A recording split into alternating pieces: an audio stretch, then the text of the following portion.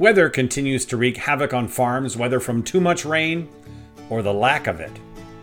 Welcome to Around Farm Progress, a weekly podcast that looks at issues across the country as reported by our editors. I'm Willie Vogt, your host and editorial director for Farm Progress. For many in agriculture, 2020 can't end soon enough. We've talked about the record derecho that roared through the Midwest. Just 2 weeks later, 2 hurricanes took aim at the Gulf, and while one brought rain, the second slammed into shore as a Category 4 monster. But Laura wasn't the first big storm to hit that region. This week we talk Hannah, Laura, and the farm with 2 editors from the Farm Press team. Shelley Hughley, editor of Southwest Farm Press, who discusses the weather from the crop-crunching drought north of the hurricane-swamped coast to the soggy fields to her south. Then Elena Desmoukas with Delta Farm Press discusses what she's learned talking to farmers in Louisiana and Arkansas, where Hurricane Laura hit hard, bringing plenty of rain and strong winds to farms across the region. First, we check in with Shelley Hughley with Southwest Farm Press.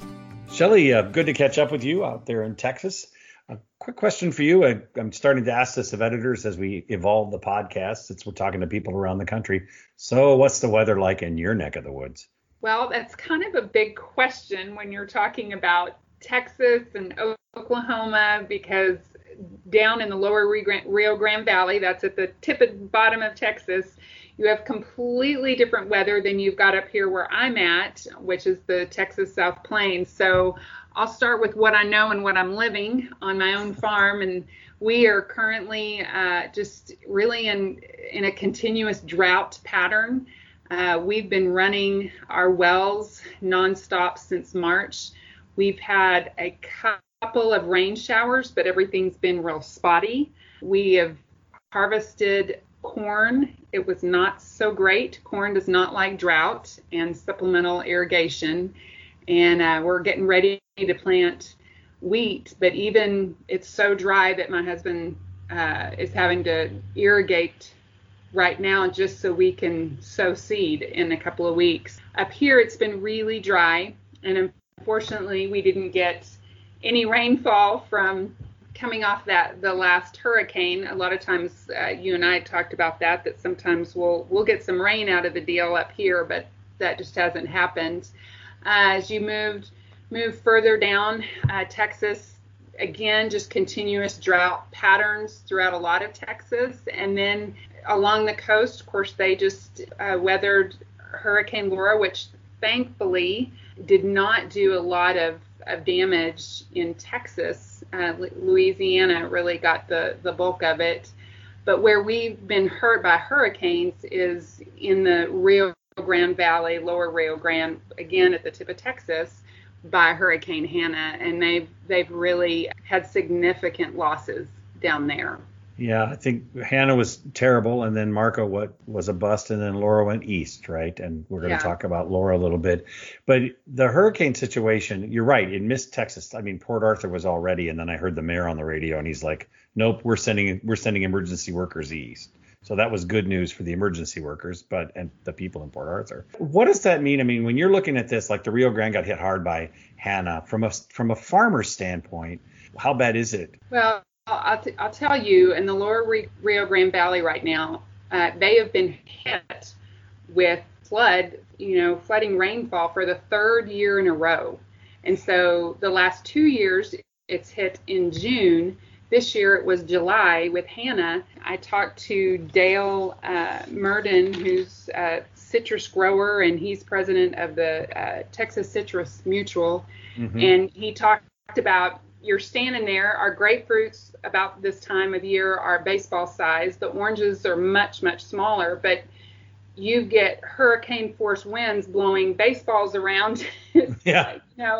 And he said, I'm standing there when the storm finally settles, and we've got grapefruit just floating in our groves. So to be hit for the 3rd year in a row is obviously been very, very difficult. The cotton down there, some of the dry land had been harvested, but the cotton farmers had just defoliated their cotton, mm-hmm. and so I talked to a producer down there that said when the storm settled, there was cotton on the ground. It was wrapped around on the next plant. I mean, it's just, and they estimate that they lost 90% of their cotton crop, the region. And so they've been hit really hard, and now they're working to get those stalks shredded and plowed and sprayed so that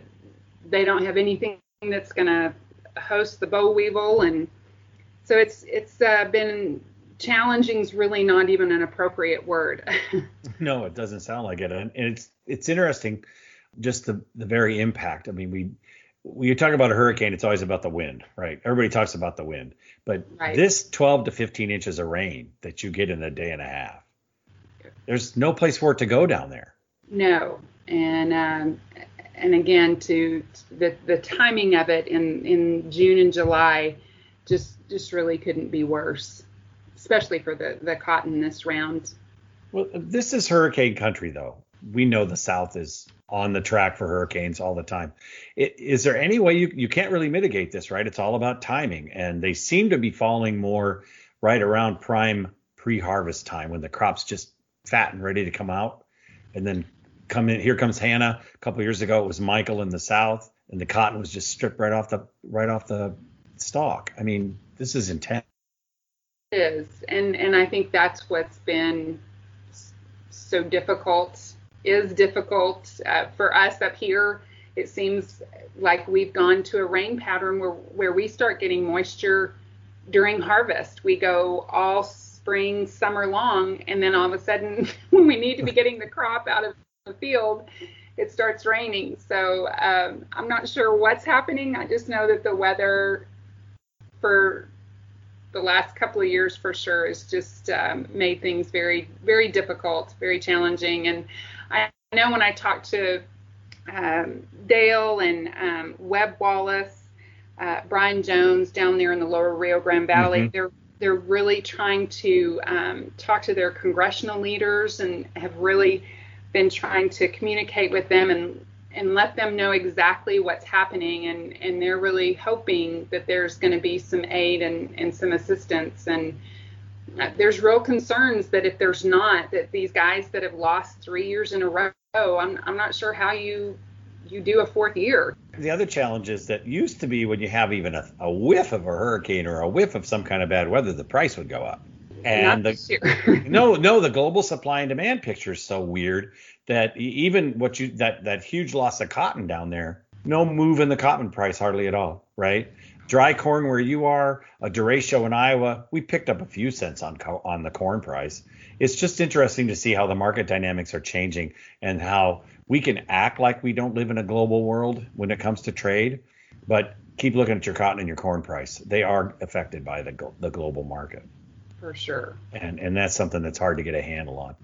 Well, good luck to you. I hope you get, I would ask you, I hope for rain for you, but my guess is it would come when you want to bring something out or put something in, which wouldn't be good either way, right? If it can come in the next week or so, I will have a very happy farmer. It will help, but I'll tell you, it's going to take a lot of rain up here to make up for the deficit. And hopefully the guys at the bottom of Texas can get dried out. And I talked to Webb Wallace this morning, and he said, you got to love farmers. He said they're the eternal optimists. He said I guess some of them have said, well, the bright side is we've already got a full profile for next year's crops. So you got to love our farmers. There's always next year, and they're already looking forward. Well, Shelley Hughley, it's been good talking to you today. And stay safe, and hope you get some rain. Thanks. Me too. Great to catch up. Thanks to Shelley for her insight on the impact of harsh weather hammering farms in the South. Yet, she always seems to find a positive angle to be found in farming. We'll be back right after this.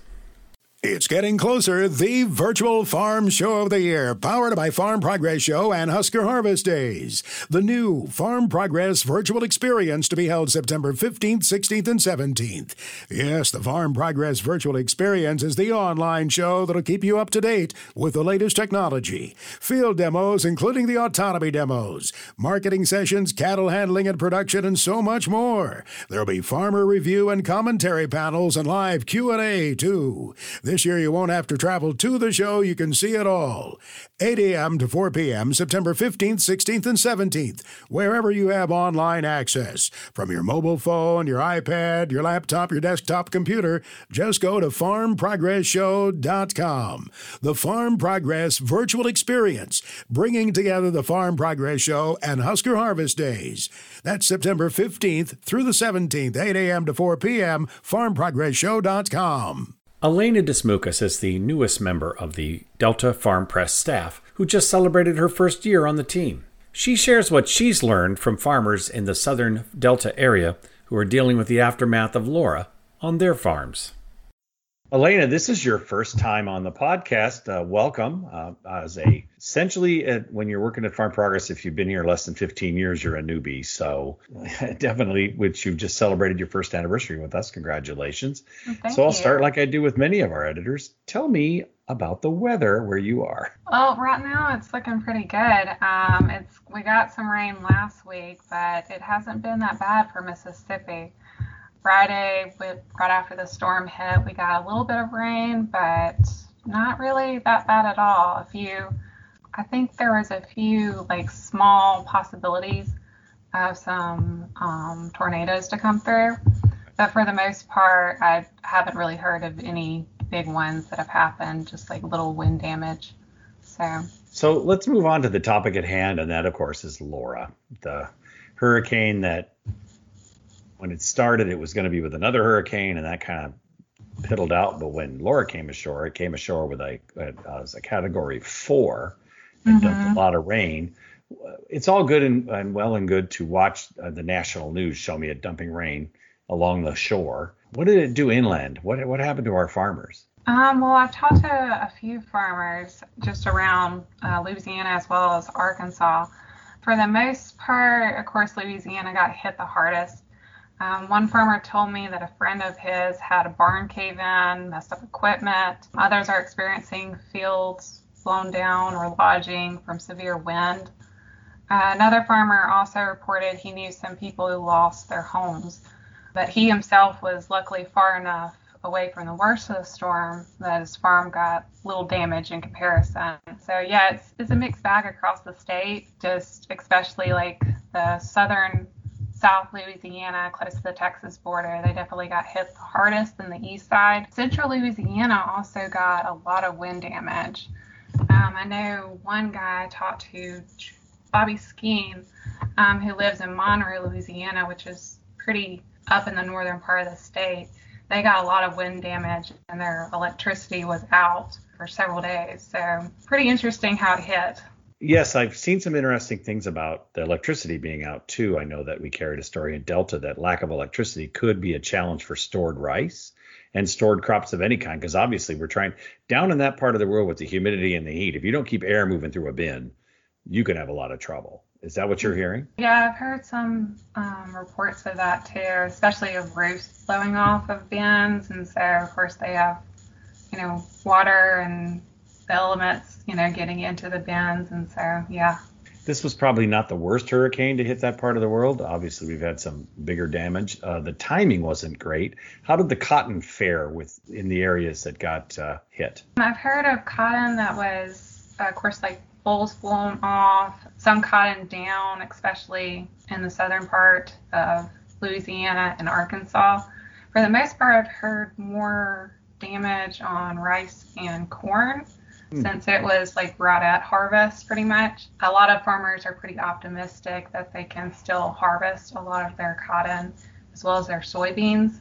So that's good news, but it largely depends on where you are. The timing on these storms, and just in our conversation with Shelley before this, it seems like the storms seem to be coming closer to harvest, right when the crop is fat and ripe and ready to come out of the field, and in comes a hurricane and takes it out. That happened with Michael a couple of years ago in Georgia.